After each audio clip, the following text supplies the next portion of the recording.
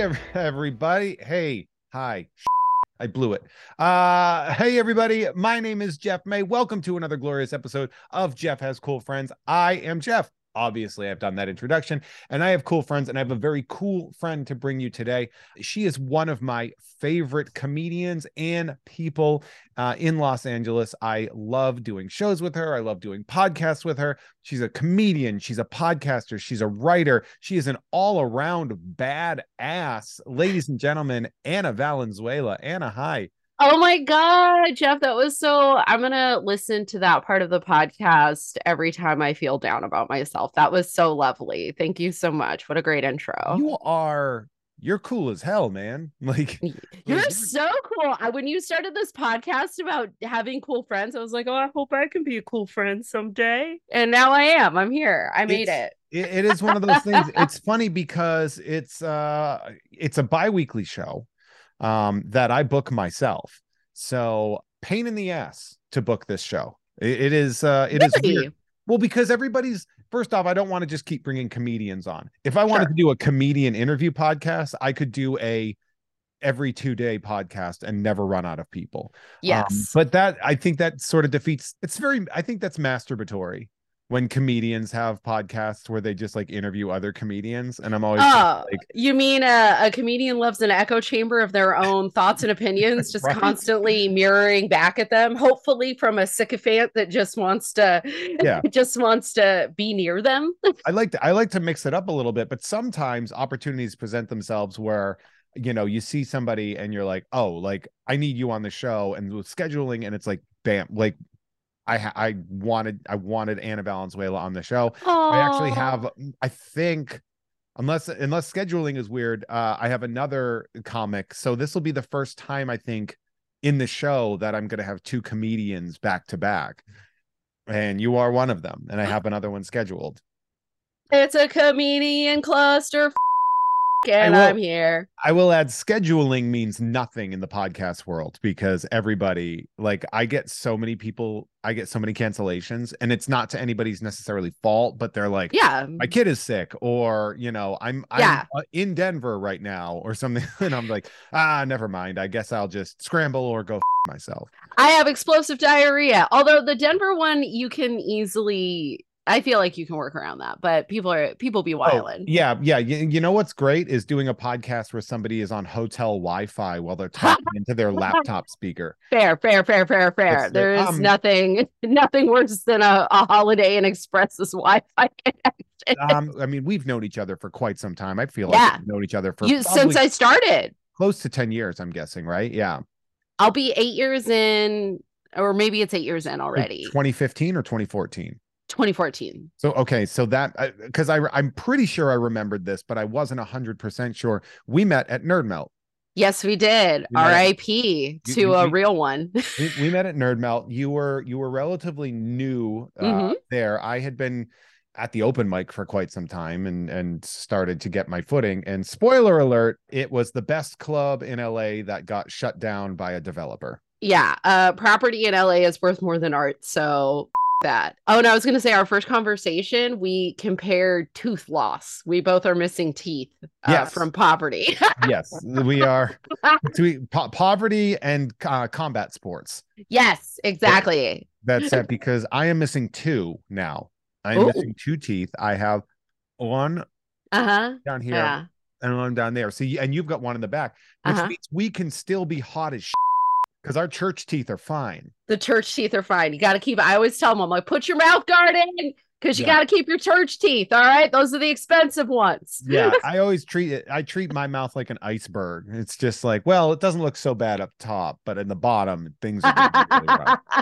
We Um, should go to lunch sometime, but only eat soft foods and like just get soups. yeah, just a soup and flan experience. But you really leaned into sort of the roast battle genre for a while, and I think Yeah, you've kind of pulled away. completely. Yeah. And I think a lot of people have from roast battle. I think roast battle Hmm. was a great experiment. I think there's been some taint with some of the people that were connected to it, and so it was like, Hmm. I'm gonna, maybe not a guy that slept with a child, maybe I'm not gonna do his show anymore. Sorry, Jeff Ross, but you're an enemy of the pod, and you started that way. So you ended up making it. You did roast battle. You were doing it for quite some time. Yeah. You were getting one heck of a reputation, to the point where when they did the inaugural roast battle television series, you were on that. Yeah, I was on season 2, and kind of how it all happened is no, you're fine. The inaugural one is interesting because nobody who actually roast battles really did it. There was like a couple of people, but like the first season was like it wasn't like the people who actually kind of built the show, and not that I was one of the people that built the show. I was kind of like a second gen, like I was the next generation Starship Enterprise. You were the Worf of yes. Oh, okay. Or like the Foxy therapist lady, Dana Troy. Yeah, Dana Troy. But I do like, you can't say Beverly Crusher because that's my girl, and that would make it weird. Yeah, no. Or I would say actually probably more Worf, or the Lady Klingons. Love them. Oh anyway. Yeah, like Kaler or the of the Beverly Hell Crusher. Wow. The Beverly Crusher doll right next to me while I'm recording. That's my girlfriend. That is your girlfriend. I love that. What a mommy issue advertisement. That is wild to me that you picked me apart so fast on that one. You read me faster than anybody else has.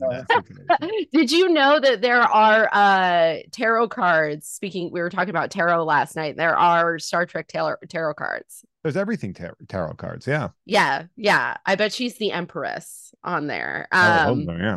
Yeah. So yeah, I started comedy when I was like 32, which is old for comedy. And I was in Long Beach and Orange County, and a lot of people down there were having to roast battle. Honestly, if you ask them, it was because they were trying to backdoor their way into the Comedy Store.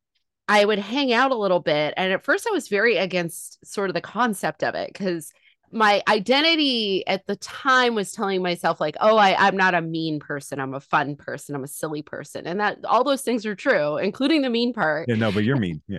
Yeah, I can be mean as but I try, I try not to. And what happened was a friend of mine was like, you should roast this one gal. And I did it the first time. And I got to tell you, I had like a panic attack leading up to it. I was like crying. It's terrifying. It's a terrifying thing.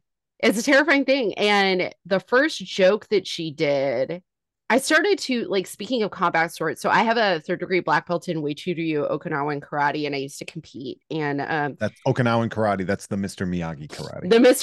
We wax on, wax off, baby. We do circle blocks. That's how you do it. But so I just sort of dipped into that part of my personality. And even when I'm on stage, I was kind of rotating my hips like I was going to throw a kick at any moment to kind of calm myself down. And the first joke hit, and it was April Lotshot, and she said, Anna's so many damaged men, her pussy has been licensed as a service animal. That's and I died. I felt so seen, kind of the way you were talking about with the Beverly Crusher thing. Like I felt so seen. Yeah. And I laughed and laughed and laughed. But I'm also super competitive. I think I to this day think she outwrote me and I outperformed her. That's all it was. I was just, yeah. And I kept doing it because it felt like what I got out of the first one was it felt like an excellent exercise in writing. And that's really what I needed, was like a thing that forced me to write 100 jokes, good, bad, or indifferent, and then sift through and figure out what's good. Did you two meet up ahead of time to like talk about like weaknesses? Yes. Like, okay, because I know that some people don't want to interact with the person, because the goal from roast battle, from what I understand, isn't necessarily to win. It's to make sure you put on a good show. Absolutely. In a way, just like wrestling would be. Like, yes, it's like it doesn't necessarily matter who wins. What really matters is making sure that although you want to win, right?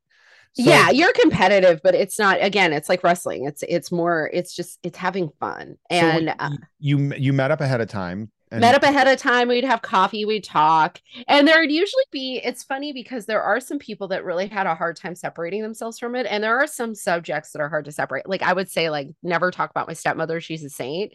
If you talk about her, I will punch you in the parking lot. You cannot talk about my stepmom, which is a crazy thing because my parents are dead. And I'm like, you can talk about my dead parents all day. They're not around to like care about it. You can talk about my grandma, you can talk about whatever. But like, yeah, you would kind of figure out, and also too, you get a vibe for a person. So like when I started to, I think what kind of broke it down for me was roasting folks from New York got hard because they would come out here to roast and to like show up in front of TV producers and stuff. Mhm. And the thing about it is like there was a meanness to doing it with somebody I didn't know. And I Yeah. didn't know their comedy. I would like creep on their podcasts and we would talk a little bit, exchange a little bit of this, that, and the other thing. But it was hard to stay friendly off the court. And I remember talking to somebody because I was listening to his podcast and Was he this said somebody some, you've competed against? yeah, and he Who said was it? some, I will, he's a nice person. It was a Okay, that's misunderstanding. totally okay. Yeah, I that's will, I will say it was on the network that Legion of Skanks is on. So you get the vibe. Oh, yeah. Okay. Yeah. So he said some pretty horrible things. And I said, hey, man, immediately posted the thumbnail to the podcast and I said, hey, everybody do me a favor because I have to go on the road and deal with his fans. I would like you to get their podcast a 1-star review. And he called me immediately and was like, Anna, that hits my bottom line. And I said, your fans have the potential to be dangerous. So watch what you say off the court. And I was like, I'll take the post down, but don't with me. And he was like, okay. And we were perfectly fine after that. But there was like, again, there was like a meanness because we just didn't know each other. Yeah. And I didn't care for that. The other reason why I backed away, and I loved it, doing the show was I was 2 years into comedy. I had some health problems I wasn't aware of, but I'm telling you, you could have cut my leg off and I would have, I was wearing an adult diaper when I went on TV. I have a joke about it. It's like, I was so not for diarrhea purposes. Also, I know that very specific discharge purposes. Yeah. Yes, discharge. I have a chronic squirting condition. I can't stop. Constantly dehydrated. That might be the grossest thing we've ever said on the show.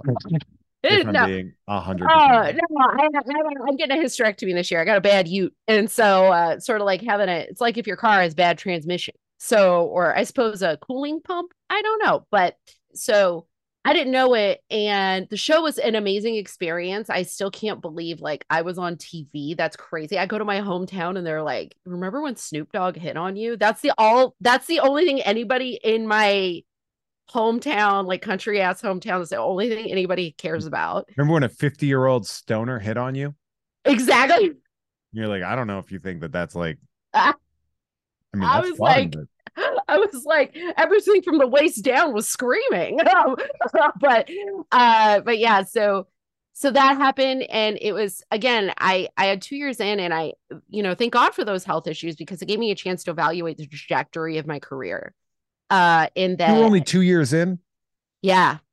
That is a jarringly fast period of time to get on TV. Yeah.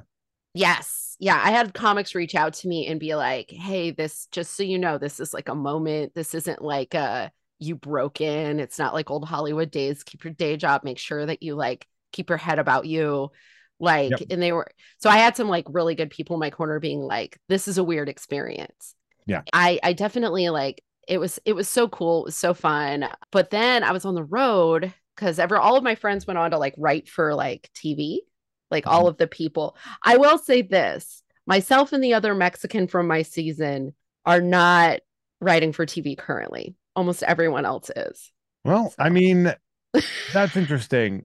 Hollywood, get it together. Because yeah, there's obviously that the implication of the fact that Hollywood is not ethically diverse. The other time, I know some of the people that got jobs, quote, writing for TV, and they were basically making no money to have somebody get all of the credit for their work. And I'm like, I don't know. I feel like you could have had a better job than that. I said that out loud. There was one day where I was feeling real bad about myself. And then somebody who like from my class of roast battle who went on to write for like a Netflix show was like, at the end of the day, we totaled up the hours and the amount of time we were writing. We all made $4.75 an hour. Yeah, no, it's one of those things where, I think I hate to, no, I don't care. I'll say something awful about another comedian. Jeff Ross is a bad person. I think he's not particularly good. I think he definitely a kid. That's not even a thing that we're like, that is even in question. It's right. His existence is why I'm banned from the haha in North Hollywood. Oh yeah, you guys got beef. Because I had made a joke about them, and they were like, actually, Jeff Ross is coming in. I'm like, oh, well, the grown men who a kid demographic is going to be equally represented. And then they blocked me. Yeah, I But think, I know people yeah. that did so well in Roast Battle that they got to get paid barely any money to write all of his jokes, and he got all the credit. And they were like, isn't he brilliant? It's like, I mean, he's kind of a two-time of a predator. It's a weird, He's a sex and a career predator. yeah, it's a weird thing, man, because it's like I've talked about this with a couple comedians that still work with him or still know him, and I felt, and I would say this to him, I felt let down about the response. His press statement specifically about his allegations, I felt were, it was a missed opportunity to exercise accountability in a way that would have taught other comedians how to do that. And that broke my heart because my interactions with him were always respectful and positive, and which is the thing that comedians say a lot. They'll be It's a like, good reminder. Yeah, they were nice to me. they were nice to me. And it's like, well, we have to be careful. And I will say this, like, without getting like too in the because I haven't really spoken to him since all of that came out. And I can't imagine him regarding me negatively. So it is one of those things I've had to think about, like, how do I want to interact with people who have done things that go against my integrity? How do you reconcile that? Yeah. How do you reconcile that? And that's victimized other people. Yeah. And how do you, I've asked that to my friends that still, work and interact with him. And we are all kind of in a complicated place with it. And so one of the things that, and I do want to say I am anti-pedophile. I am anti-labor, labor misuse and abuse. I'm like, anti-capitalism, all of that. But what I think was happening, at least in my own decision making, was I was 2 years in, and even though I was an adult person, I was very naive about Hollywood stuff, in a way that I'm no longer naive about. And one of the reasons is, like, number one, there's some there's pay and equity issues. We did not get paid a lot to do that show. And also too, like, the ethics of the people you work with, again, you have no control. Once your likeness and your art and your whatever or craft is out there, you don't have any control over what fan base really, what the response becomes. Yeah. What the response, it's out there, you're vulnerable for the world, and the things that you've said. Like, I have a prepared statement for apologizing and making amends for some jokes that I made in my early roast battle career already. Don't go look them up, please. Don't hurt me. I mean, sure. Yeah, but I mean, we saw between 2015 and 2018, we saw the way language and comedy changed almost overnight. Yeah. So there's that. I was at a festival shortly after Roast Battle. I was at the Flyover Festival. Shout out Grey Fest. And that's the one that's in St. Louis? It's in St. Louis, Missouri. You've probably heard the joke about this. Here's what happened. Some people hit me up and they were like, I'm bringing like 10 friends to your show. I absolutely love you. I'm a huge fan from Roast Battle, super into it. And what happened was they showed up to the show and they were big weirdos. And I invited them to go to this. They were having an after party at the bar. And I was like, yeah, you guys can come along, blah, blah, blah. And when they got there, all the comedians started screaming at them because they were weird. Trust me, they were weird. I was actually trying to get to a second location around people that were less weird is what I was trying to do. So I was trying to find. Okay. So like, what were the other comedians doing then? They were yelling at them because they were, the St. Louis chapter of the Proud Boys had been on local television for being Proud Boys. And they got in a big fight. And everybody was like, who brought these people? And I'm like, well, that's my comedy that did that. I'm so sorry. And so when people, I know the look on Jeff's face, guys, right now, it looks like he's into his mouth from the inside. Like, he's so upset. I mean, it's definitely going to be jarring when you find out that essentially you are attracting proto-Nazis. When your full name is Ana Maria Valenzuela and your your grandmother's like an environmentalist. The Proud Boys have they have a huge Latino. They have a following. Yeah. Yeah, Cubans and Tejanos love racism. No, I'm kidding. That's not true. Not all of them. Some though. I You're will say that my brother, when my brother was married to a Puerto Rican woman, and he said, I have never experienced racism like I mean, I've never witnessed racism, not experienced, like got it himself. He's like, oh, they loved me. He's like, but he's like, every Puerto Rican, they hated people from Honduras. And he's like, they were so racist among themselves. He's like, I've never seen a level of racism, and we're from a place that had racism. He's like, I've never seen it worse than when I was listening to a Puerto yeah. Rican family talk about other people of Hispanic Other we got the colonial worms real bad, and the way that colonialism keeps people of color separated and fighting amongst themselves is to encourage racism and competition amongst them. And which is a great move on our part. great, good job, guys. Really great. It's like a real Trump way to run a business. You know what I mean? But like the business is humanity. I'm not going to pretend that I don't look sickly with the pallor of the pallor, excuse me, of my skin right now. Yes, I'm looking in the mirror and I'm like, do I not get any that's because I started talking about the Proud Boys and all the color drained from your face. And that's exactly what happened to me. And so that's the story I tell people when I hear that they want to do like, there is a very proto-Nazi comedy network and they have big festivals. And I always tell people, like, I know that you're looking at the thing in front of you and you think, I want to do that thing, but you have to be careful about the unintended audience you're cultivating. Yeah. I make it a very specific point to that my social media experience leaves you no room to guess what kind of a person I am and what kind of fans I do not want. Yeah, exactly. And and again, in the same way that language has changed over the last 3 years, 4 years, 5 years in such a dramatic way. And it's correct. The changes are correct. This is what I tell people. The changes are correct. We just all have to be better and more articulate and funnier. That's all you have to do is switch it up. That's it. Just like make a couple adjustments. But the same thing is true about like the way that autonomy is viewed and the way that like I started kiddingly asking audiences for consent because I have such like raw, visceral, dirty material that I'm like, do you consent to this? I want to get the opportunity to be like, nah, dude. It's like, and like, I think that like we've learned so much about how to behave and act in the world. And all I want from my heroes and predecessors who have up is to say, I now know I did the bad thing. Own it. Yeah. And I want to make it right. And how can I make it right? And then to do what they're asked to do. And but instead they get adopted by these awful people. And like that's that weird culture war where you would not expect somebody like Louis C.K. to be the guy that terrible men love. Like Louis C.K., you got to remember back before everything was going down, he was considered a relatively progressive version of a comedian.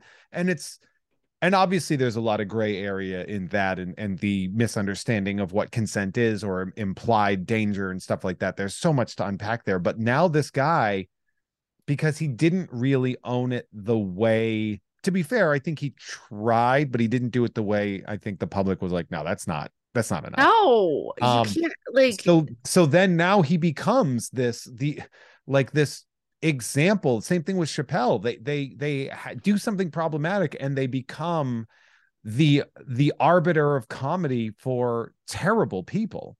Yeah. And it's an unintended consequence to an inability to just being defensive and deflective. Yeah. If you were in a relationship and you were like, I need you to do the dishes, and they were like, I don't want to do the dishes, or I did the dishes last week, or why do I have to do the dishes? And like, so it's the same sort of reactiveness where you're like, no, just take a step back and breathe, take stock in what you've done and think, how can I do it better? Yeah. And that's all you got to do is be like, maybe I don't have the bandwidth to do the dishes right now, I see what you're saying. That's super annoying. Everything you did was wrong. Or, Yeah. it's that it, and when instead it becomes two people being like, you're a piece of shit who never does the dishes. And then the other person's like, you're always telling me I'm wrong. And you're always trying to cancel me over these damn dishes. And it's like, can we just have a conversation for 5 seconds? Am I making sense? Yes, it's one of those things where, I see that a lot too with, like, I'm in my family doesn't ever admit that they up. And I broke that, where like when I up, I'm very much like, yeah, that was my bad. And so I'll have interactions with people from high school. People will say stuff on Facebook where if I call them out for saying something terrible, and like, you said this mean thing to me one time in 1998. And I'm like, probably, I'm really sorry about that. I was impulsive, and it's not an excuse for causing harm, but I was a young kid, impulsive, and didn't understand the weight of my words. And I apologize. And if I could take back those actions, like, I would. And people are like, yeah, okay. Like, it disarms people's rage when you just are like, yeah, that's my bad. That's all you got to do. That's literally all you got to do. And I know that it is tricky when it comes to sexual boundaries to have that conversation. And again, not pro pedophile, but what I am saying is when I was 15, I was partying with grown men. And those grown men were never gropey, never rapey, but they would laugh. They go, how old are you? And I'd be like, oh, I'm 15. And they'd be like, oh God, don't even sit on the same couch with her. She'll catch a charge. They used to call me Stag. They used to call me statutory because I was so young, and like clown on me because I was hanging out with grown men doing drugs and drinking. And that isn't everyone's experience. Like, you go back and you watch these movies from the 70s and 80s that our parents idolized and they raised us on, and the sexual boundaries are a nightmare. Well, not just the sexual boundaries, but the romantic boundaries. Yes. I always say, like, one of the biggest mistakes of my generation is that romantic comedies, basically, they exalted stalking, like light stalking. When you think of like one of the most romantic scenes of all time, it's John Cusack holding up the radio while In Your Eyes plays, and you're like, yes, that Say Anything is and then you think about that as a behavior now, and like, I recognize and understand, and I've talked about this, I think, in the past, but when the Me Too movement came in, it made me realize that there was a girl I had a crush on, and I tried to romantically show up for her in a situation, and it ended up being that I think I was scarier in that because situation.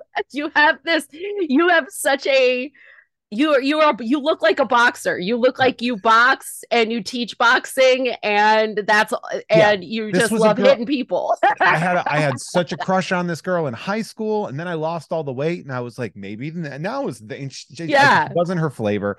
But I wrote her a letter, because hardly wait, he wrote a letter that worked for him. And I realized, and it was like after and I had always just been like, oh man, I failed at that. That didn't work out the way, and I moved on with my life. Right. When when it came out in like 2016 or 2015, like, and I messaged this woman on Facebook, and I wrote this very, very, like, hey, like, I'm sorry, not recent ago, but a long time ago, this happened. I didn't understand the negative energy that would bring. And I was like, and I want you to know I'm sorry. I regret and she was like, I don't even really remember that. And I was like, well, I've been thinking about it for 12 years. So and that's what makes you a comedian. She's like, I totally forgot. I'm done. And it's like one of those things where, like, she's like a conservative, and she's got like this like rich Connecticut family situation going on. Like, she's in a much better place, and obviously we never would have worked out. She was just more concerned with your poverty getting on her. She was like, ugh, poor. But it's like, I do think about that a lot. Or I think, like, I had another ex that she's now like a Christian homesteader, and I'm like, well, we wouldn't have worked out in the long run. No. But it wasn't as hard as people would think to own the problem of being like, you know what? I considered only what was going on in my head, and I didn't consider how the perception of me would affect somebody in, like, I don't know, a parking lot of an Applebee's that they work at 11 p.m. with me leaning against my car or whatever. I Like, swear to you're telling this story, and I keep imagining like In Your Eyes playing, and I would yell like, "Hey, you know what? I get that you're trying to be sweet, but I'm gonna get my nunchucks out of the car if you don't back the off." It's it's one of those things. It's kind of pathetic, but it's also like I still have that, like, pardon the phrasing, because this isn't meant to be negative. This is just me with my own experience, is that that like fat kid romantic energy that I carried, where it was like very poetic and very like, my only experience with romance had been stuff that you see in movies. I didn't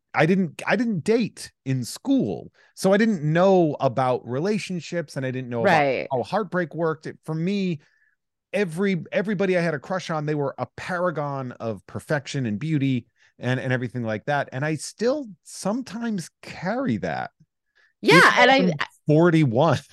That's a part of the conversation that's missed out on, and I shelved a bit, but I'm gonna start working on it again, where I only want to, like, white dudes love a Latina. They act completely differently on the dating websites. They're just like, "Hey girl, what's up? Can I take you to dinner?" Which is the energy. Okay, guys, don't good morning me every day until into eternity. White dudes are assertive because they're white dudes, and they're okay with it. They're used to taking up space, is what it is. I am not that, by the way.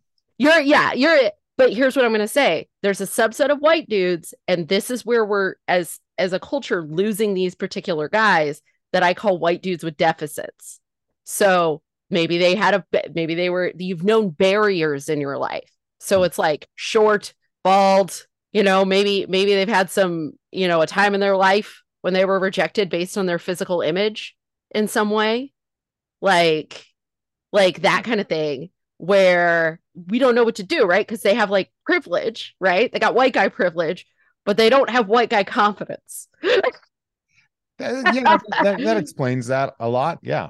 Does that make sense? Like, there's a certain type of, and so what we'll do is we'll be like, yo, all you white dudes have always had it easy. And it's like, no, in certain areas you maybe have, but in sometimes, I guess, I don't know. I'm walking that line. I'm not woke enough. But what I'm saying is, I'm just saying is I can have empathy for the experience you're expressing, is that you've had barriers in your life to, like, you've never always been the prom king, and you carry some like trauma around that or whatever. Yeah. And it was like, I did what I could to survive in school, but I looked like a giant hard-boiled egg growing, and it's like not the object of anyone's affection, for sure. Which by the way, I prefer that. I'd much rather prefer having that chip on my shoulder, or that genuine fear of women that I have, is a much safer fear to have. Like, honestly, with everything that was going on with, like, Me Too and everything, I'm like, man, if I was way more confident, I might have gotten myself into trouble by accident of like making a move on somebody, even though I felt like maybe I wasn't. Like, I do not make a move until the light is so green. Like, yes, don't do it. And it has annoyed people in the past, but I'm like, look, man, I'm a monster. Oh, it 100% has. I had a girl that I dated for quite some time tell me she was going to give up on me because I wouldn't make a move. I said, I did text this recently to a guy, just because he's super introverted. And I said, a less confident woman would think that you're not that into me. I just happen to know you don't like going outside. And he just laughed, and he goes, no, I'm super into you. So I think part of it is like needing the reminder of, like, hey, I am so into you. I'm just also super into consent. And so, like, same dude. I'm not into that. Yeah, I'm super duper into consent. So it'll be like, I ask guys for consent when I'm on dates, because I know that, like, I'm 40. I'm like, they're generally younger guys like me. And, like, I also have a public facing persona, and I know that there are lady creeps out there. Like, friend of mine got stalked by a woman for like 3 years. They never had sex. And that was actually the part that like she felt, without getting into too much detail, but that took a turn where he was like, yeah, she just, well, we're not going to go into specific details about that. I'm like, that sounds like someone died. no, she was just yeah, but I say all that to say that like there is like stalking is stalking, and he wouldn't call it stalking.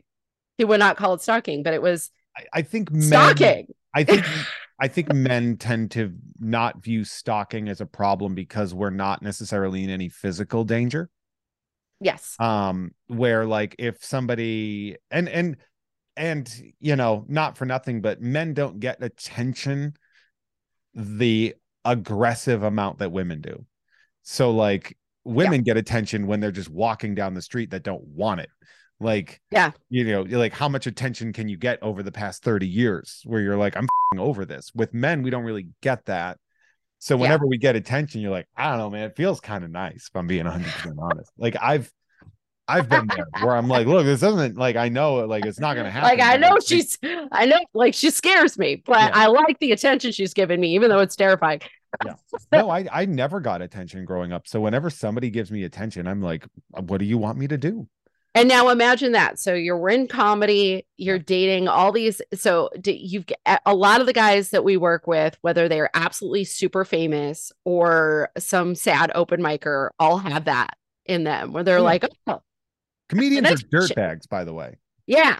Like everybody needs to understand that there's not a lot of like good people that become comedians. There's like 5 of them.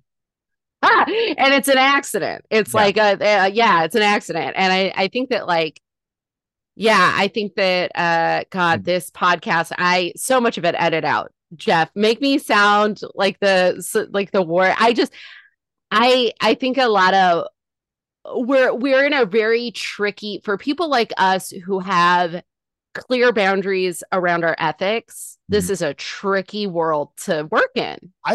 Yes, but I would, I mean, I've my ethics have cost me probably more than they've done for me, but same.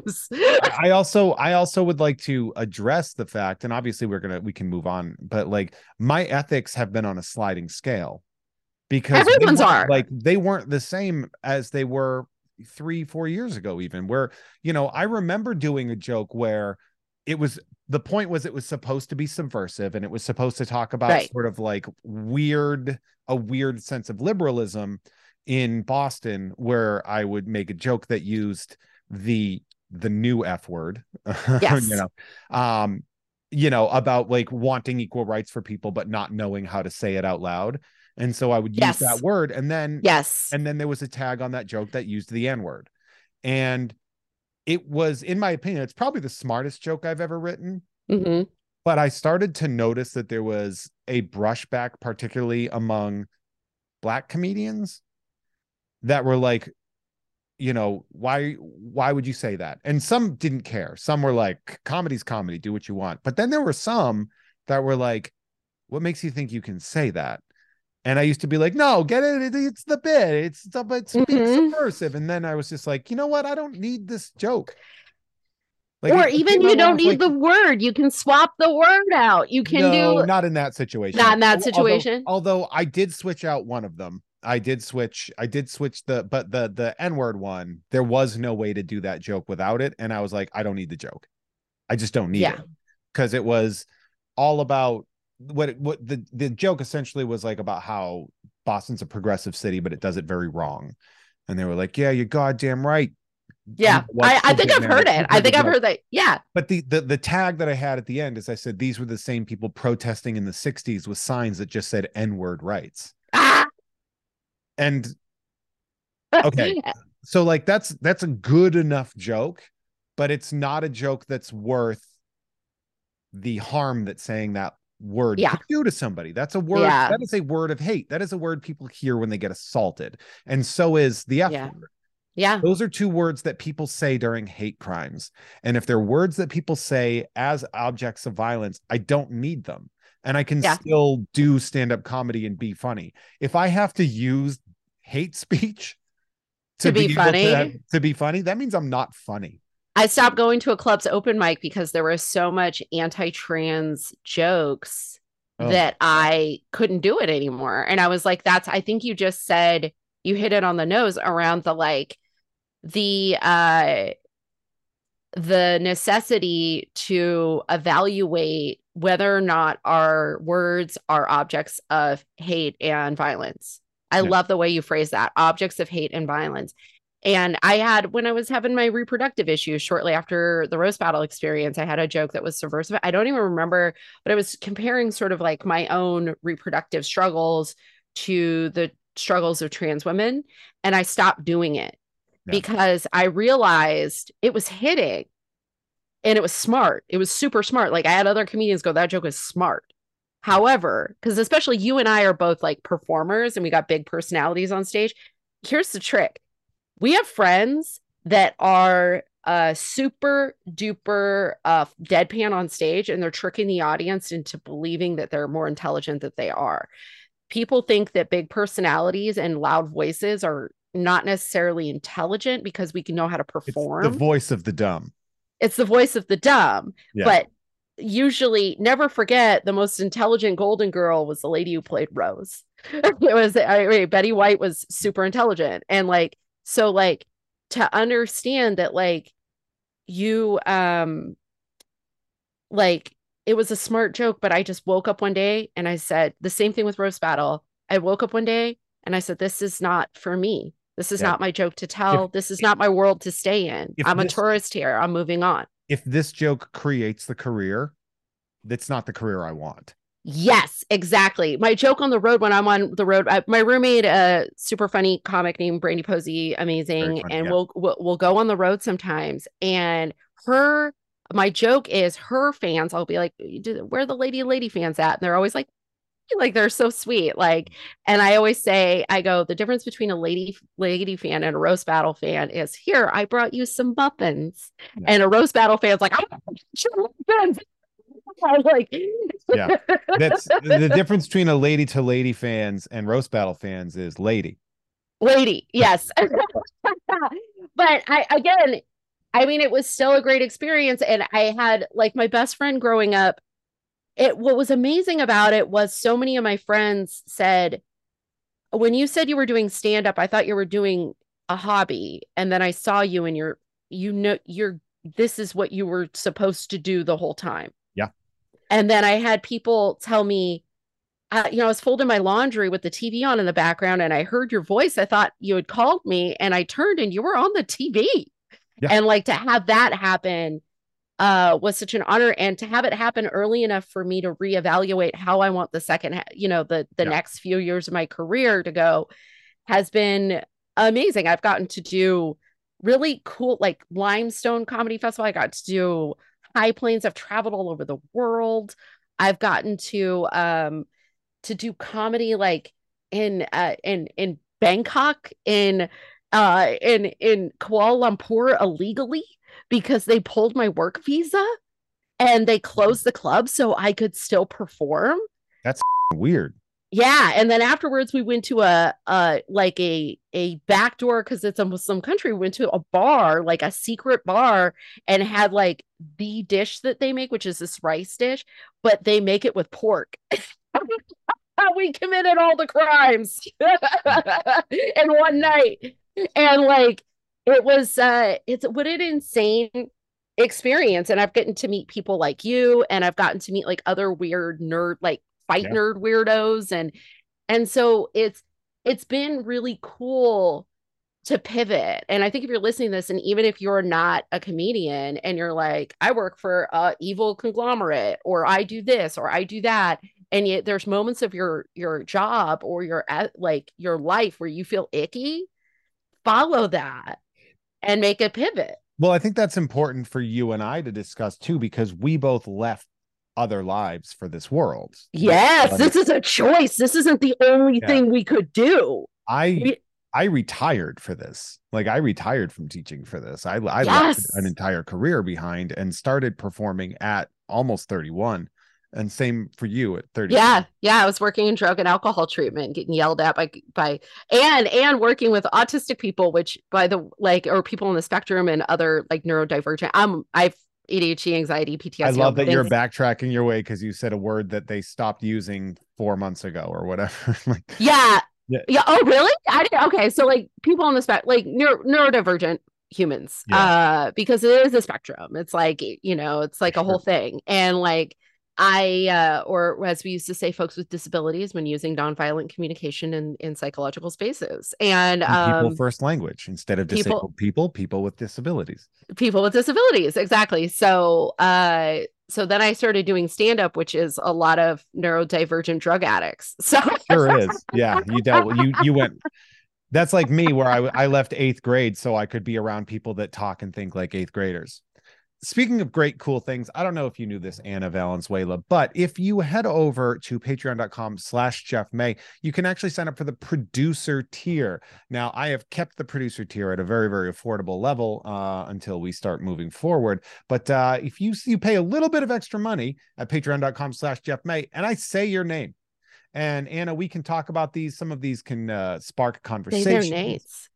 We got some names on here, so we'll go through and we're going to give a big shout out to these people. Again, if you're listening to this for free, thank you so much. If you want to hear us swear without the beeping, you want to get the episodes early, you want them uncensored with bonus content, head on over to patreon.com/Jeff May. We will get the episodes a week early. You beep out the swears?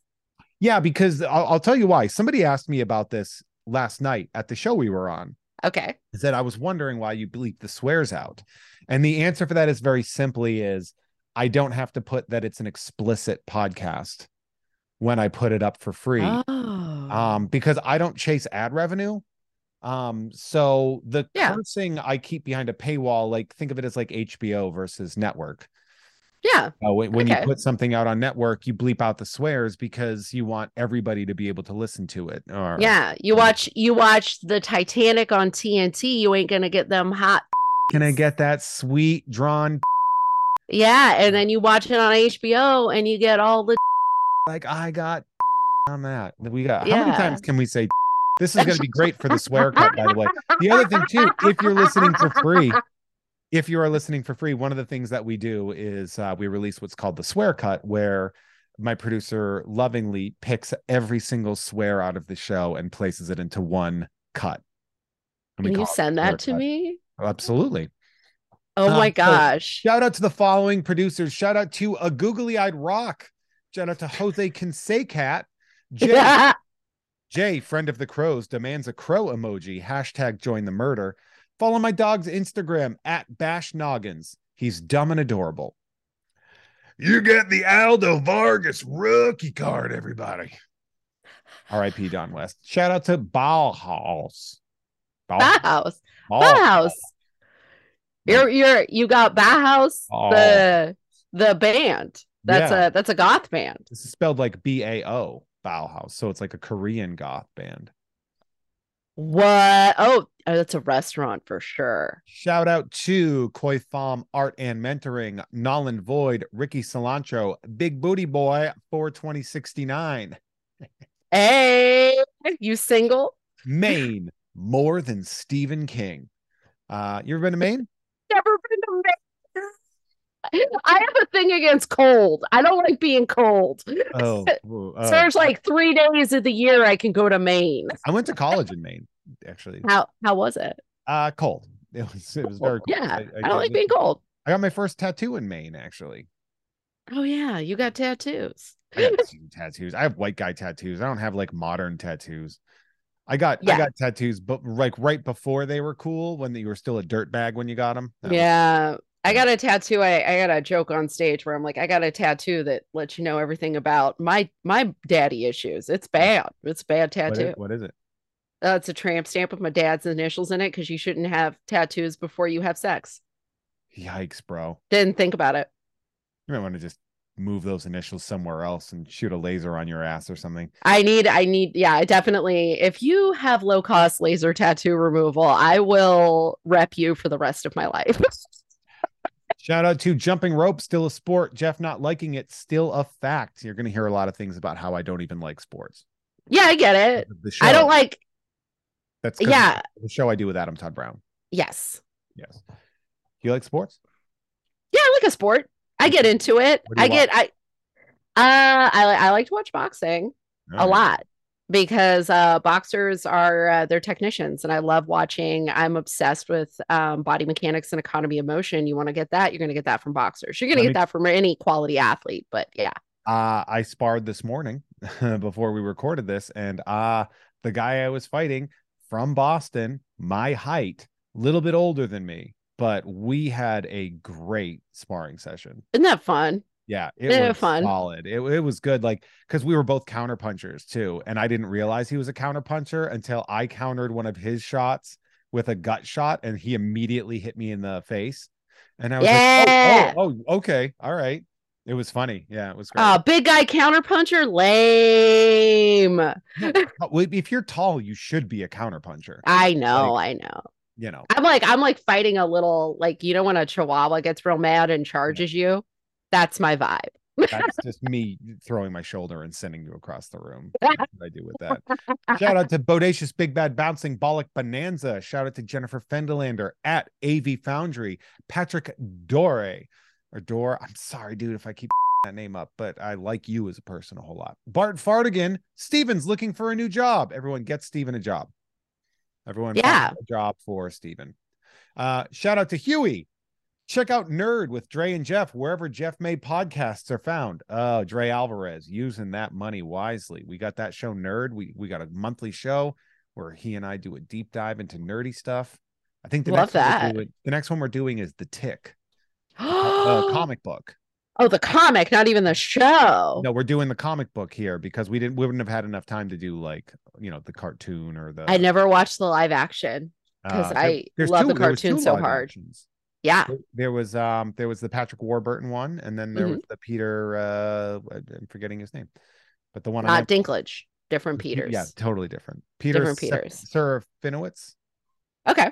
I think that's his name. But yeah, the cartoon is, in my opinion, one of the greatest cartoons of all time. It's so funny. It came out. There was this golden era of like cartoonery.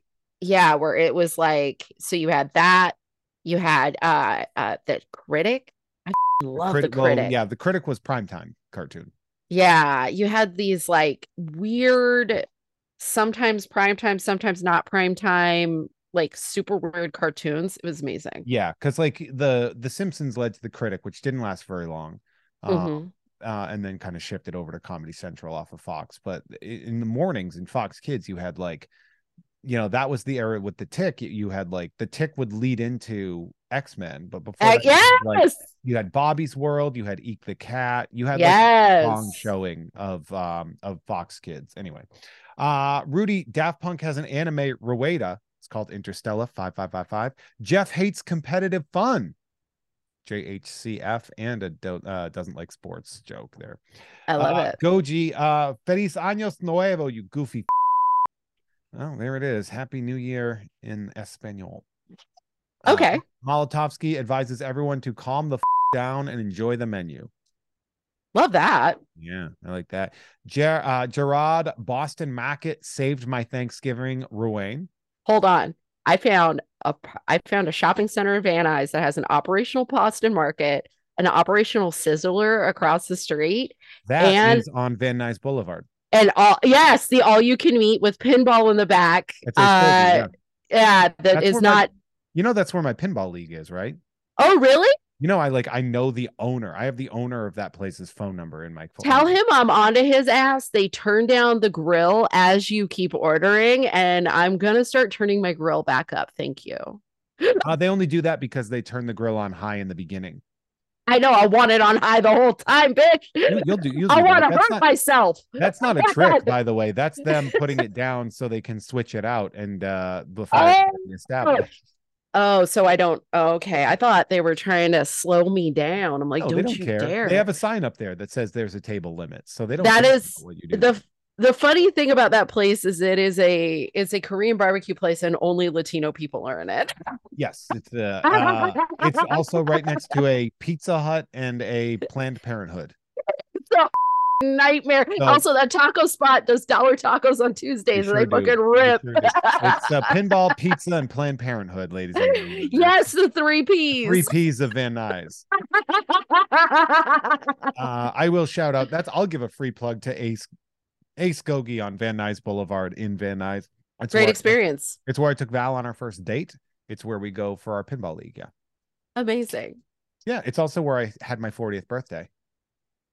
In the back, we rented out the pinball room. Oh. It was during the pandemic, so it was like pretty limited.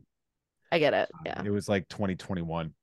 So it was like, yeah, exactly. Still we dicey. 20 tests, invited 20 people, and that was pretty much. Oh, I love that you were testing people at the door. Oh yeah. Shout out to Farty Marty, who has devoted his life to being upwind from Jeff in case, quote, the great air biscuit arrives as foretold. So, I think I caught one of your farts last night. He's correct. Oh, you did, and I did. And I saw you noticed it, and I laughed. And I was like, man, I know a protein fart when I smell one. Eat and die, Grand Canyon. You ever been to the Grand Canyon? Yeah, I love it. Yeah, do you? What was it like? Was it a hole in the ground? It was a hole in the ground, but I have like a sense memory of it because my dad drove around the Grand Canyon when I was a kid and peed at every single rest stop. I've never seen a man drink so much water with intention before. He peed into the Grand Canyon literally every 15 miles. It was That's amazing. like a dad that trying to get to every baseball stadium. Yeah, that was his trying to get to all the baseball stadiums. But I love the Grand Canyon. It feels there's something cellular that reacts to it. I'm just like, this feels like a place where the gods of my ancestors dwell. It's very weird. Yeah. I have no interest in going. I don't care. It's a whole... It's beautiful. Oh, I bet. I've seen pictures, which good. It's your brain can't even comprehend it. It's like skydiving. Your brain can't comprehend it. It's so big. It's like hard to I have the internet on my phone. Do you know how much cool shit I can see all the time at the push of a button? Oh my God. Show me the rules where it says a dog can't play basketball. A dog cannot play basketball. And also a comedian can no longer do an Air Bud bit. You need to, if you're listening to this and you're a comedian, please retire your Air Bud bit. I'm helping a festival select people right now. And I put rejected on premise. It's 2023. I would like to say in 2023 that quote, like a Jackson Pollock is done. That is I'm over that as being a punchline for somebody that got cum on themselves or whatever. And they're like, oh, paint it like a Jackson Pollock. I see so many lazy comedians use Jackson Pollock as a punchline. Yeah. Oh. Yep. Shout out to the guy who played JJ in Barry Gordy's The Last Dragon. Shout out to Lisa Harden, also my co-producer on Mint on Card. You saw her last night. She read you to Phil. One of my absolute favorite people that is the most critical person of me. She let you have it. I was like, that was woo. That's one you take to the therapist, Jeff. That's a woo. That felt so real. Jessica Robertson, Silius Ruby, the Digital Phil, the Ghost of Dave Thomas, the Great Advertising Scam, Jeff May Joint, Erin Meyer. It was me, Jeff. I've been giving you $10 a month since the beginning so you could afford more gas station Pop-Tarts, keeping you sluggish. Just for me to steal Christmas. Gas station Pop-Tarts are that's my travel. That's like my sweet travel snack if I'm on a road trip. What are your road trip snacks? Stop at a gas station, one sweet, one savory. What do you get? Oh man, that is such a comedian question. I either go with a spicy or lemon peanut, or now I'm on the Slim Jim train. Slim Jimin. Oh wow, that's the opposite direction of a peanut. And then on the sweet side, I either go with those Welch's fruit snacks now. I either do fruit snacks or a peanut butter cup. Okay, that's a weird combo. The fruit snacks and the or like a Slim Jim. Like that to me is an unhinged combination. Oh yeah. Well, I have a gluten allergy, so there's certain things I can't do anymore, like Oh. combos and bugles and that kind of stuff. Combos, So that's mine. Pizzeria pretzel combos are a mine. white dude loves a pizza combo. No, Universally. okay, actually no. I'm going to call you out on that. That is by assigning pizzeria pretzel combos as a white dude thing. Am I being racist? Am I being Kind of, combo because I feel racist? like that is an everybody thing. It's just I'm going to guess that if you've been on tour with other Yes, dudes, they've mostly been all white men. So like that's true. you're getting a correlation without a causation here. I think you're correct. I stand corrected. Please don't cancel me. I will say that when we are in, depending on the region of the world too, you get into the Zeps chips, the like Oh yeah, yeah. those. Through the You south, get yeah. it. Zaps, Yeah, yeah. you get into Oots, Uts. You get uts or Uts. oots when you get up there, or you get into that'll bring you to like um Wise or Wachusett. Mm-hmm. And Give me a crab cake chip. I had no idea. oh yeah, those crab cake chips, yeah. Those are good. I will take. And then when you're going through the South, there's a chip brand that's wrappers make the flavors. Oh yeah, You wrap want to snacks. talk about Those have been forever. You can get wrap those snacks anywhere. those are so unhinged. Yeah. Those have been Those are around. Those have crazy. done well. Those They're have been around for good. like over 20 years. It's weird because it'll be like, all right, this chip tastes like nerds ropes, popcorn, and vinegar. And you're like, okay. And then you eat it, and you're like, this is great. Yeah, yeah. I will say that if I ever am in the Northeast, my sweet snack goes from gas station Pop Tarts and it shifts to Funny Bones, which is essentially a devil's food kind of Twinkie with a Oh, peanut butter filling, and they're dipped in chocolate. shut up. That feels It's well, that it's feels the like best a snack cake. It's by far the best snack cake. that's like a Mexican snack cake when it's like half marzipan and like what like also jelly, but also chocolate and a Twinkie at Yeah, the same time. there's a lot going on those what are they, Pepitos or no, what are they called? Yeah, yeah. It's they got that duck, that unhinged Yeah. duck. Oh, it's an It's just orange. like, It's a bright orange wrapper. It looks like a crayon. And it's just yeah. like, you're gonna get diabetes. All right. Shout out to Cronenberger Meisterburger, 3 Jacob Tremblays in a trench coat sneaking into an R-rated movie. Parker Aylesworth. Oh, okay. Parker Aylesworth. Christy Salinas. Hi, your friendly neighborhood mortician here to encourage you to get life insurance. That is a personal story coming from That's correct, actually. I have a friend who's a mortician and she would say the same thing. Yeah. I'm not Yeah. going to. I need to be a burden on the people in my life, or else what's the point? I keep telling my grandma, get a will or spend it all because I will not fight with your unhinged son over your money. Yeah. Jeff has colossal feet. Probably. He's a big fella. I do have pretty big feet. What are we working with? Give me the size. 13 to 14, depending on the brand. Although I used to be a 15, so Your feet are shrinking? they did when I lost all that weight. Oh, width shrink. Okay. I Yeah. have the So feet the size of knives. It so. was a 15 when I was about from around 15 to 19. I had a size 15 shoe. And then when I lost all that weight, my feet started shrinking and I started being able to fit into 13s, and it was a delight. Congrats. I loved it. Shout out to Verbose Minimalist, world's humblest man. Mind Freak 55 says the Varsity is just an okay fast food restaurant. What's your top tier fast food restaurant? We've talked about this. We fight about this on, if you follow either of us on Twitter, we fight about this, I think, annually. Oh, because you're an In-N-Out person, aren't you? I am a California girl. So my dad was, I'm going to give you the backup. My dad was a butcher. He came out of El Sereno, Boyle Heights, that East LA. And when we would come to LA, we would travel because I was raised in Northern California. This is before they had In-N-Outs in Vegas, let me tell you. So the first meal I ever had in Los Angeles was I was 8 years old. It was a double animal style, fries well done animal style, and a Neapolitan milkshake. And I was a child. And my dad said with confidence, she can eat it. And I crushed that. It was delicious. Wow. And that was my first meal in LA. I lived for some In-N-Out. I know that we have complicated feelings about it You because can have your childhood memory for it, and that's yeah. but it's And then he would overrated. My LA experience was my dad going from taco place to burger stand and telling me the history of each one of those. So like Tommy Burger, Tommy is like a temple for my family. It's like nice. So it's one of those things where it's like it's a sense memory, but I genuinely enjoy In-N-Out. It's sort of like this. There's a taco stand in Culver City called Tito's. Here's the thing about tacos is great. It's not well, okay. It's great in that it's American tacos done well. Exactly. It's a great it's a great but I wouldn't even say American tacos because Mexican people make tacos like that too. So it's like it's Tex-Mex taco. It's it's Tex-Mex style because it's a fried corn tortilla with that not so sharp cheddar cheese. Yeah, the little shreddy meat and like government cheese. Shredded. Yeah.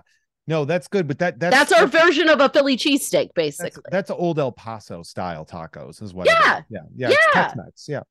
Yeah, and like it's a sort of saying too, like in California, I yell about people say California doesn't have barbecue. We have grillin', we have Santa Maria style barbecue, and it should come with paste picante salsa. We also have not a barbecue here. Like we also have that, which I'm sorry, but like if you're trying to get me to get some like random form of barbecue out here and put it up against what Korean barbecue offers, it's tough to be like, yeah, man, your dry rub sure was better. Yeah, exactly. Than this, lemon pepper beef or whatever that I just cooked on the grill. But hands down, if I'm doing my day job and somebody asks me to go, like what fast food restaurant like is going to In-N-Out worth it, I not only tell them that, I also tell them to buy the t-shirt because it's the best souvenir you'll get in Los Angeles. And then that is weird. They always love it, and I usually order for them because I was raised tell them to right. Get a double. I go animal style with fries well done, animal style and a Neapolitan milkshake, and you're just like, you should all get the meal I got when I was 8. Exactly. You should get literally every flavor you've ever wanted in your life in your face all at once. And so because it's the novelty of ordering it off menu too. So I would say that's my experience. I know that your favorite fast food restaurant is Burger King, correct? It's my preferred form of flavored burger. Yeah. Their flavors are better.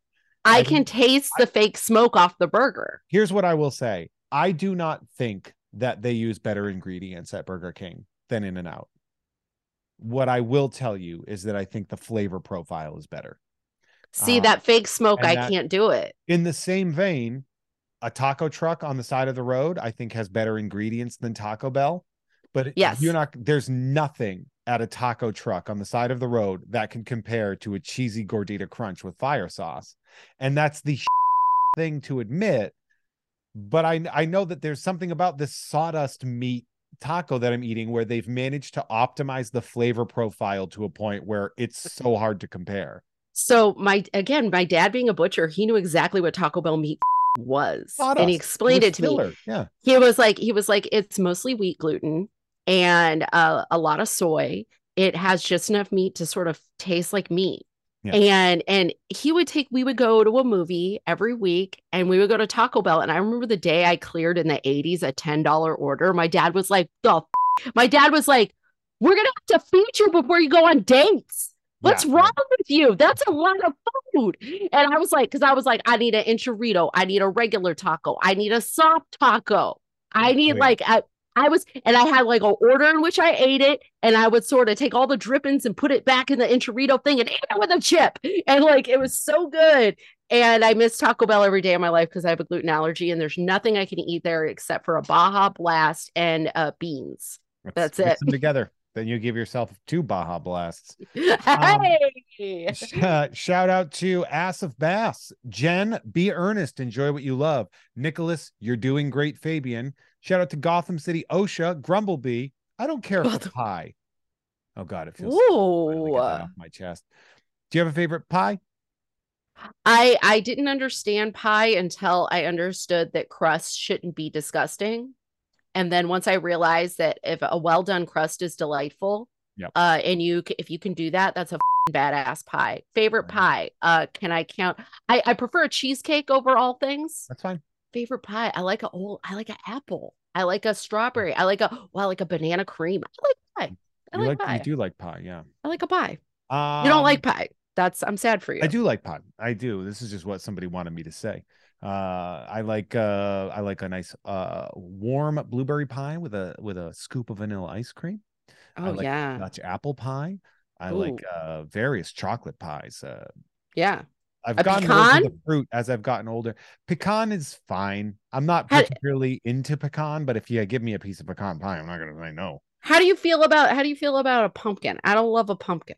I feel like it's a lie because it doesn't, like, pumpkin pie is the only one where I'm like, no, this is a nutmeg pie. Like this is nutmeg and cinnamon. The spices do most of the heavy lifting. And the crust is the soggiest. That's the thing, is if you're a crust enthusiast, the pumpkin pie lets you down. That depends on who prepared it, if I'm being 100% honest. Like that just means somebody made pie.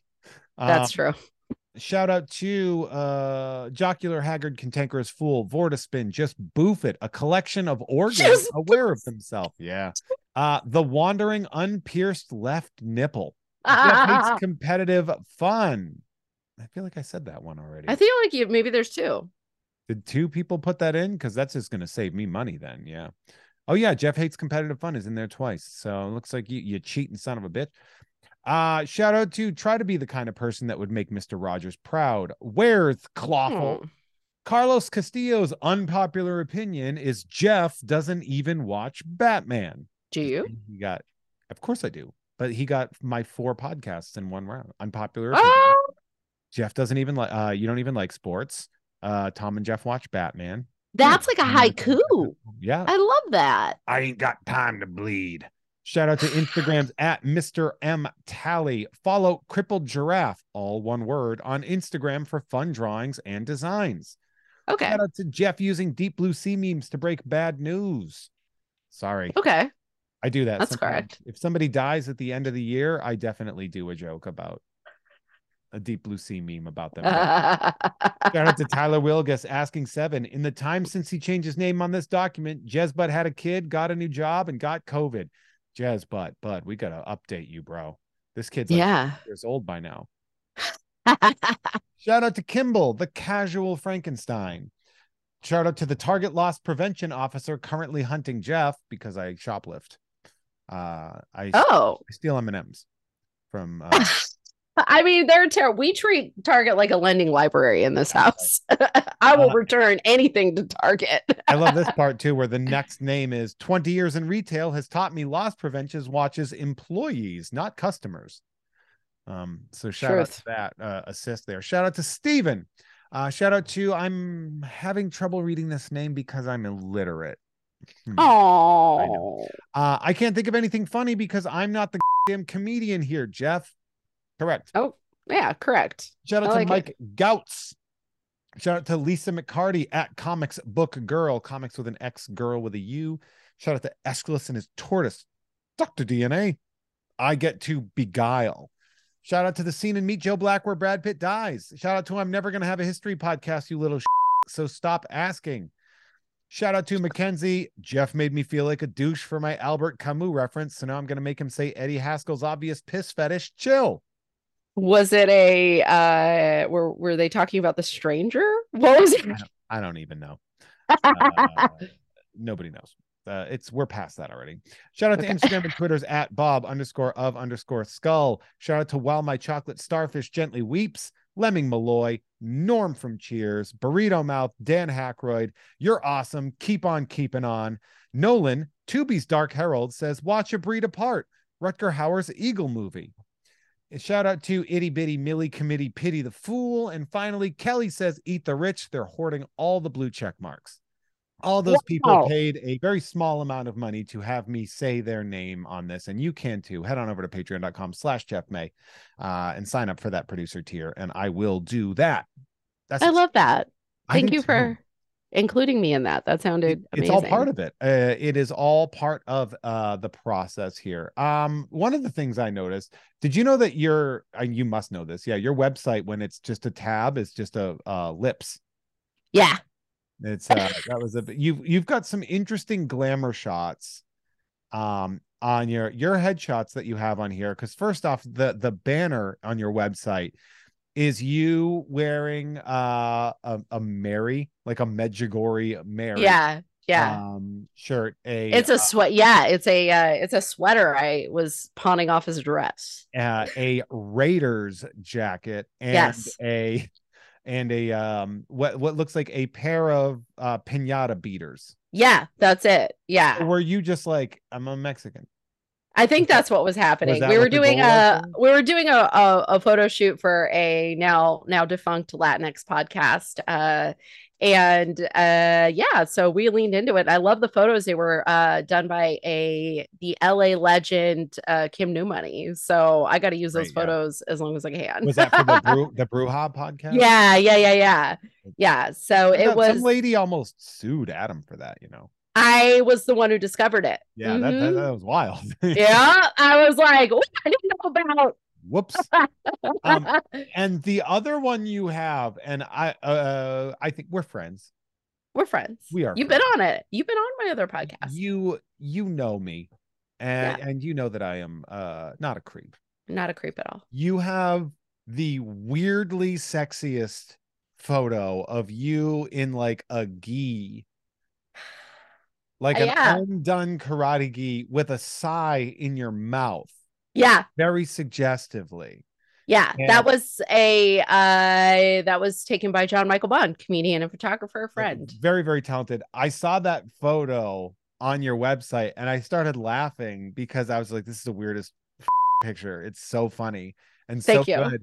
And again, pardon the phrase, it's a very sexy photo of you looking like an idiot. The nerdiest photo. Yeah, it's peak nerd sexy. Yeah, it's peak nerd sexy for sure. It looks like, was that in your dojo that it was taken? No, that's actually at the house. John Michael Bond did a series of photos of people during the pandemic, like what they were doing. So it was meant to represent, like, during the pandemic, I leaned into like going to Zoom karate classes real hard because you could do katas, you could do like drills, you can do all kinds of stuff. And so I was going like 3 times a week. I was so ripped. It was awesome. And I was able to get back to martial arts in a way that like it it felt so fulfilling, and I got my 3rd degree and all the things, and I got COVID from karate class when we first came back. It was hot. Right now we're on so many people are getting COVID that I'm like, can we just like stay home for a couple weeks, guys? Yeah. And they're like, what?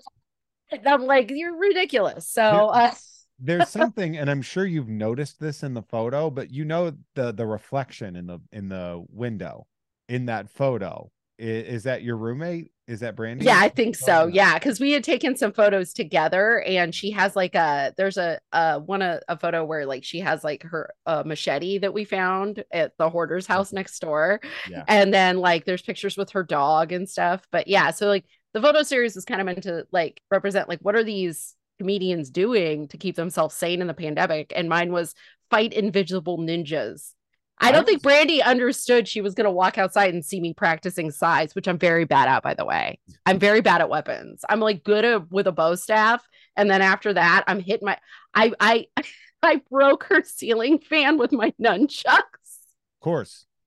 Of course you did. The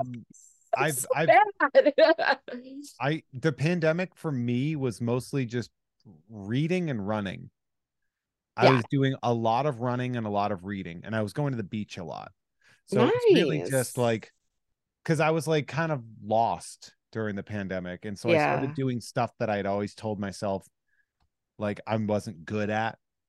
And so I started to be like, you know what? I hate running. I'm going to do it every day a lot because you. Yeah. I started running a lot. And that was, I lost like 30 pounds over the pandemic. I miss running. I miss a runner's high. I love a runner's high. Me now. Yeah, exactly. High though. I never got the runner's high. I always just would finish like a 6-mile run and be like, well, it's over now. You can go back to your life. That was weird. There's an episode of the now canceled TV show Mom where every time Allison Janney encounters a feeling she doesn't like or a situation that feels awkward to her, she puts on her running shoes and runs away. And she does it in all 3 acts. It's a runner about running. It's amazing. Can we talk about that show existing for way longer than I had any clue it existed.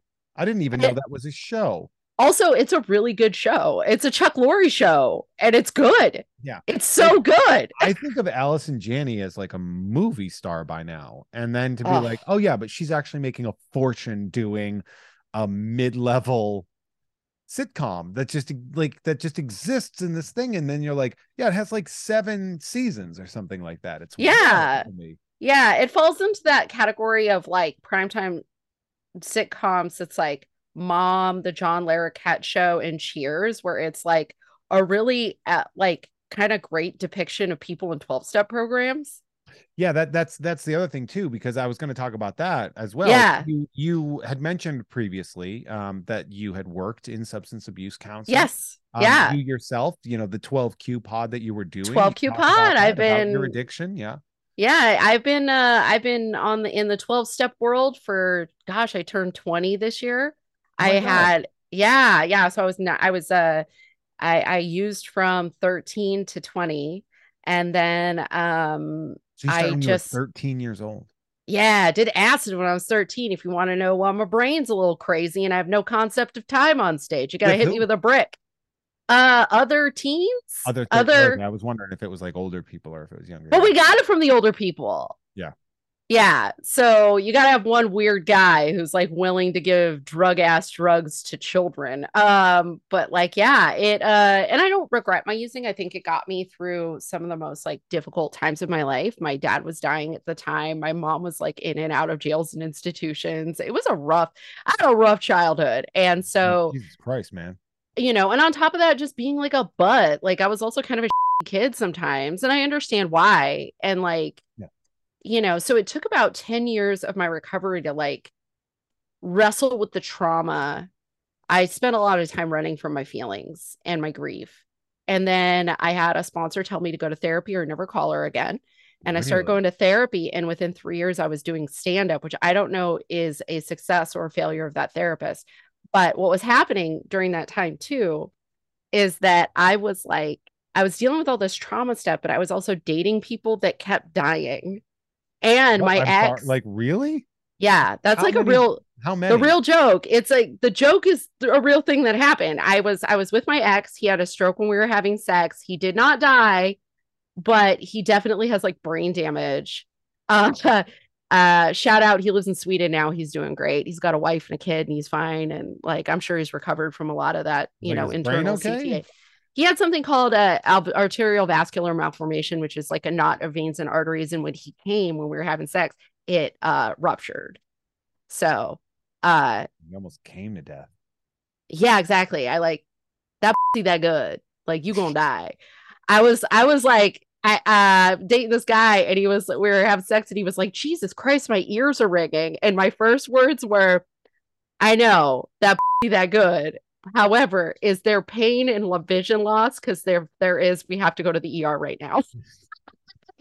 And he was like, you're what? Like, that he also cares about your well-being. It also cares about your well-being and has taken a man out before. So there's that. And then I went on a date. I went on a blind date. And 2 days after that date, the guy died. He worked on the show Cops Got Shot. And then was he a cop? Nope. He was a sound guy. And and then I went, yeah, I know. And then I went on a date with another friend of mine from the program. And a month after that, he died. So I got to a point where I was in therapy, and humor is the way that I learn. Jokes are what got me through my childhood. Yeah. Humor, my mom. And drugs. Jokes and drugs. Thanks, yeah. Thanks, Mom. My mom loves stand-up, by the way. Yes. And she also and she would buy if you open the car CD case, it was mostly stand-up and like a Bonnie Raitt album and like the Eagles. Like, that was her vibe, is like George Carlin, Bonnie Raitt, Jeff Foxworthy, like, it was a very weird mix. And so I was in a therapy session, and one of the therapists at this clinic was like, I don't know what you two are doing in therapy, but it doesn't sound like therapy because you two are laughing. And my therapist let me use humor to express myself because it got to a point where it was just like these people I'm just trying to make I'm just dancing. So okay, so you're 20 years sober, Yeah. which is an incredible feat, but Yeah. you also picked the worst career path for somebody who struggles with addiction or has struggled. I don't know if the Yeah. 20 years, I don't know if like that muscle has just turned off at this point in time, No. but like for those of you that are not aware, and for a little bit of a peek behind the curtain, comedians have got to be the most damaged group of people and the most substance abusey group of people per capita in any career I've ever seen. Yeah, we got a real, to quote my sponsor, the last time I did the steps with her, we were doing what's called a fourth and fifth step, which is your inventory step. You talk about what where your resentments are and what your part is. And she said, and I quote, I don't mean to diminish your part in any of this, but I do have to say, these comedians and the people who work in entertainment are some of the sickest motherfuckers I think you've ever encountered, and you worked in treatment. Yeah. But So like it's so the question is that why? hard? Is it hard to do all these festivals when people are drinking and doing drugs? And It was at first. Especially festivals, because I'm out of my element. I'm traveling. I at the time was very anxious. I started having panic attacks on stage and had to get on the old Zolofts and then stopped having panic attacks on stage, which is nice. great. I did have almost one recently in Denver at a club, but I was pretty good. I was able to talk my way through it and ask for an emotional support dork and just like, hey, if I have to run off stage to throw up, I need you to just be here. Yeah. Yeah, it wasn't in a way that like my program friends, they're like, it's funny watching your stand up because you just talk like that. That's just like who you are. You speak in, I had a comedian tell me I speak in punchlines. And I don't know. So on the one hand, the craft of stand up is a very strong calling to me. I don't think that there's really any other drug in the world that feels as good as killing. Like, It does feel like pretty good, yeah. like just to, and you're not even saying your jokes like the way that you've scripted it in your mind. You're so present, you're so interactive, everything, and it's just like everything You're just on, yeah. you're just on, and it feels so good. But I will say that the addiction for me is not about the substance. It's about the obsessive compulsive behaviors of using drugs. Mm-hmm. And so you can apply that to anything that feels good. And in my first 2 years, one of the reasons why I was just like grinding as hard as I was is I was treating it like the hustle of getting drugs. Yeah. I was going just like get the next hit, get the next hit, get the next hit. And it was kind of making me a dick. It was making me an ass because I wasn't prioritizing. I have to have a counterbalance. So it's like if you're working in entertainment or you're just like working in a really competitive field, I recommend like never forget that pro athletes open charities for a reason. Like have a moment where you go and you feed a homeless person or you maybe go learn pottery or go I know a lot of comedians that volunteer their time tutoring children out of like a bus in downtown and like on Skid Row. Like go do something outside of yourself to be of service to the people around you. So you're not just feeding that beast. But yeah, stand up, sex, food, anime, exercise, karate, weightlifting. I don't do anything a little bit. I do everything like it's a bag. And so I have to remember that like, yeah, it's a stand up was a choice and I love it. I don't regret it, but I think on paper it looks really insane. And it is. It is insane. It is. Yeah. It was an insane thing to do. It was an insane thing to do. And it's too about teaching. Like, yeah, people really want to get that tenure. And I imagine you're an excellent teacher. I imagine Mr. Jeff is the best teacher on campus. Mr. May did okay. But that wasn't where I needed to be. God. You know. Yeah. And I gave my whole 20s I gave the entirety of my 20s to teaching. Right, right. And as much as I love having piss thrown at me and people reminding me that In-N-Out employees make more than I do, they loved that one. They were like, just so you know, I don't know why you take this so seriously. In-N-Out employees make more than you do. And I'm Yeah, like, you're right. You're yeah, right. They fair. need to pay people to babysit adults equitably. I agree. Anna, we have to get moving soon, but I'm going to keep you Soon. here. I'm going to keep you here. We're going to wind down the regular episode, but we are going to have bonus content on the I end. love it. So we're going to do that. But before that, Anna, what should people be on the lookout for? What projects should we look into? What Okay. tell me how we can get more for you. We can get obviously at Anna V is funny on social media. Is that correct? All the things. Yeah, I changed it to Anna V is funny. If it comes up, if you find me under Anna V is fun, those are old social media handles because I did not have the confidence to call myself funny at first. And then I was like, you know what? New pandemic, new you. You know what I mean? Just put it in there. So it's Anna V is funny on all social media. My website is annavalenzuela.com, and Jeff can confirm that I am doing my best to update it. And it's not great. But also, you know what? Desktop and phone, it's different photos on the website. I need help. I need somebody. If you know how to work Squarespace or work for Squarespace, help me. I will pay you something. I'm not rich. I'll pay you something. Maybe I'll make you something. I'm very good at cooking. And then yeah, you can find me on the road doing stuff. I've been yelling about this for like years, but this is year I got to put the album out. I am so tired of some of my jokes and never want to tell them again. And so I got to put them on an album.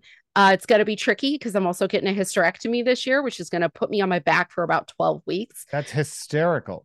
Hysterical Histos. Maybe that's the new podcast. And you can also, I have the Hysterectical. That's a pretty great name for. Oh, Hysterectical. That might be album number 2. It's like there's this whole arc of like everything that's happened. I've written jokes about it the entire time as my body has betrayed me from the up. There is also my old podcast, and I will be bringing it back as seasons.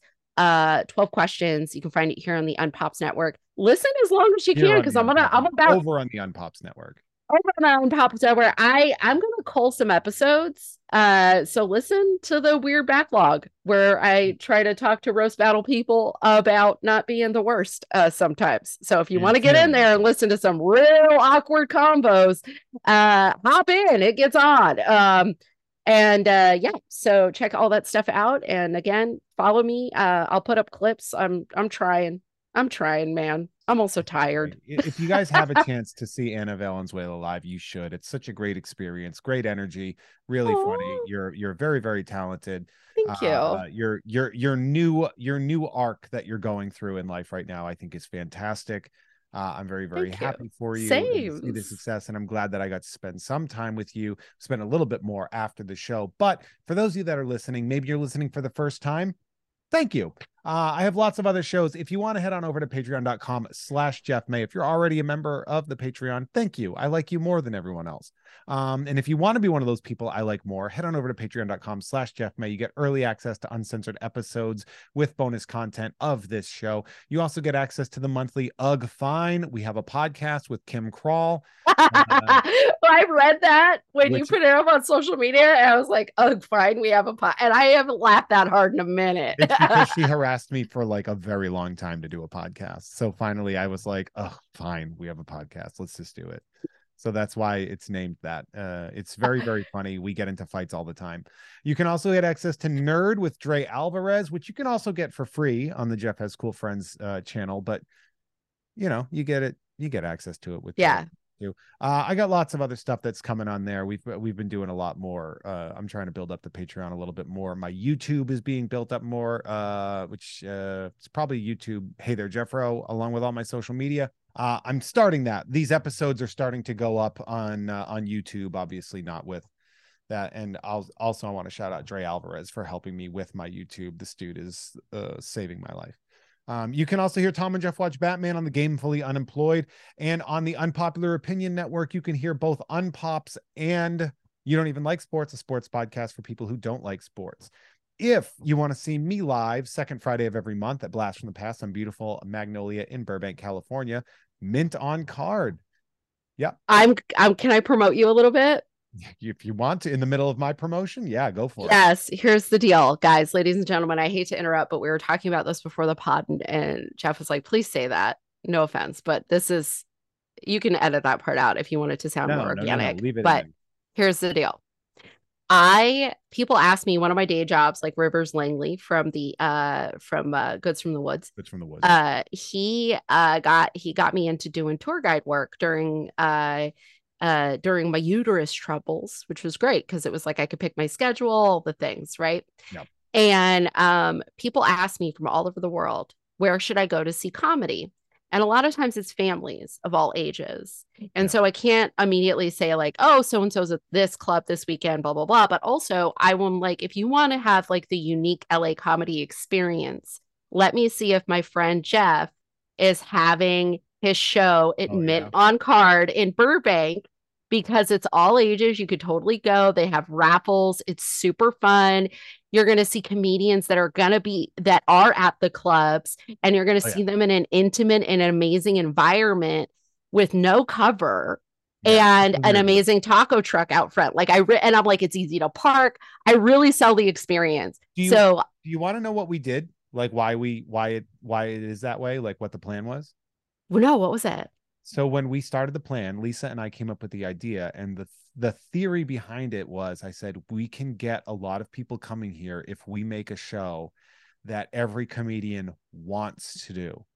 And that was how we started it, because obviously comedians want stage time, but if you treat comedians well, then you get prestige. And absolutely. So what we did is we create like a green room in the back. We make sure that it's a non-cover charge show that we pay comedians for. Mm-hmm. And we try to do like the goal was to treat comedians like gold, and then the result from that is positive experiences, and people seem to like that. So it's the show that when I get to do it, my program friends come out to see because they don't want to go to a bar because it's dry. Yeah, there's no bar. Yeah, it's dry, and they have a great time. And I love that you're always like, there's this great taco truck, and then I eat so many beautiful snacks that Lisa's provided and the green room that I like forget to eat the taco truck, and like it's always the best. So if you are in the Burbank or the LA area, if you're traveling to LA and it happens to line up, or you're seeking to do like meet your favorite comedians and podcasters, get the out here and go to Mint on Card, because it's a great show and that I organically promote amongst my life, like in my life. So I would take my family to that show. If you're a patron, that's this week, the 10th. If you are not a patron, it was last week, the 10th. But the next show, next month's will be March 10th as well. And we've got a great lineup on that one, including Todd Brown, coming back out of his self-imposed out of stand-up retirement. Can we talk about his set last night for a second? He crushed after 3 years of not performing. Yeah. And that bit, I don't want to ruin it for anybody, but he's got his new material is it's so crazy because he's so subversive. But I was like, I could see that bit on late night. And he said, yeah, because any late night booker is going to let me say Ronald Reagan.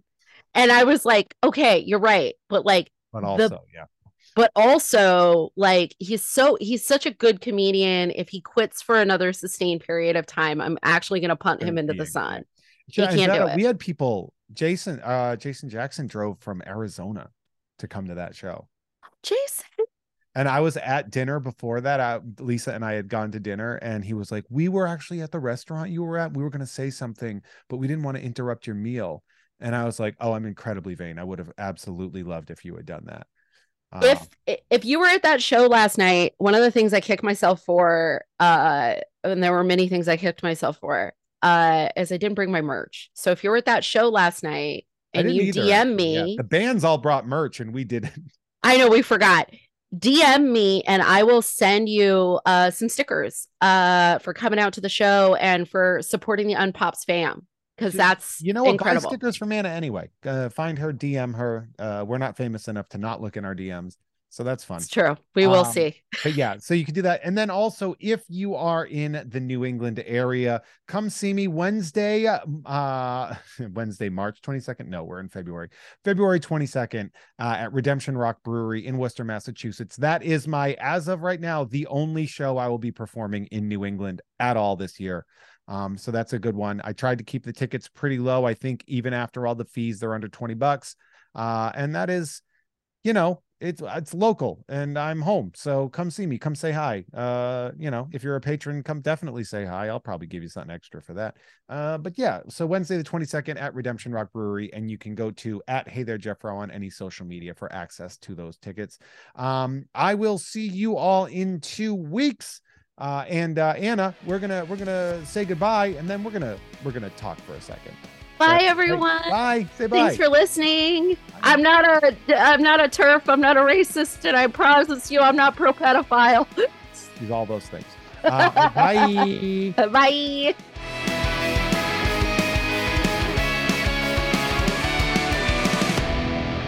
Hey everyone. Our artwork is created by Justin T. Brown, who can be found at Artness by Justin Brown on Instagram, as well as artnessbyjustinbrown.com. That dope music you heard is by Troy Nababon, available at Troy Nababon on Instagram, as well as at troynababon.com. Nababon is spelled Nababan, and boy, does that shred. Thank you all so much for listening. See you next time.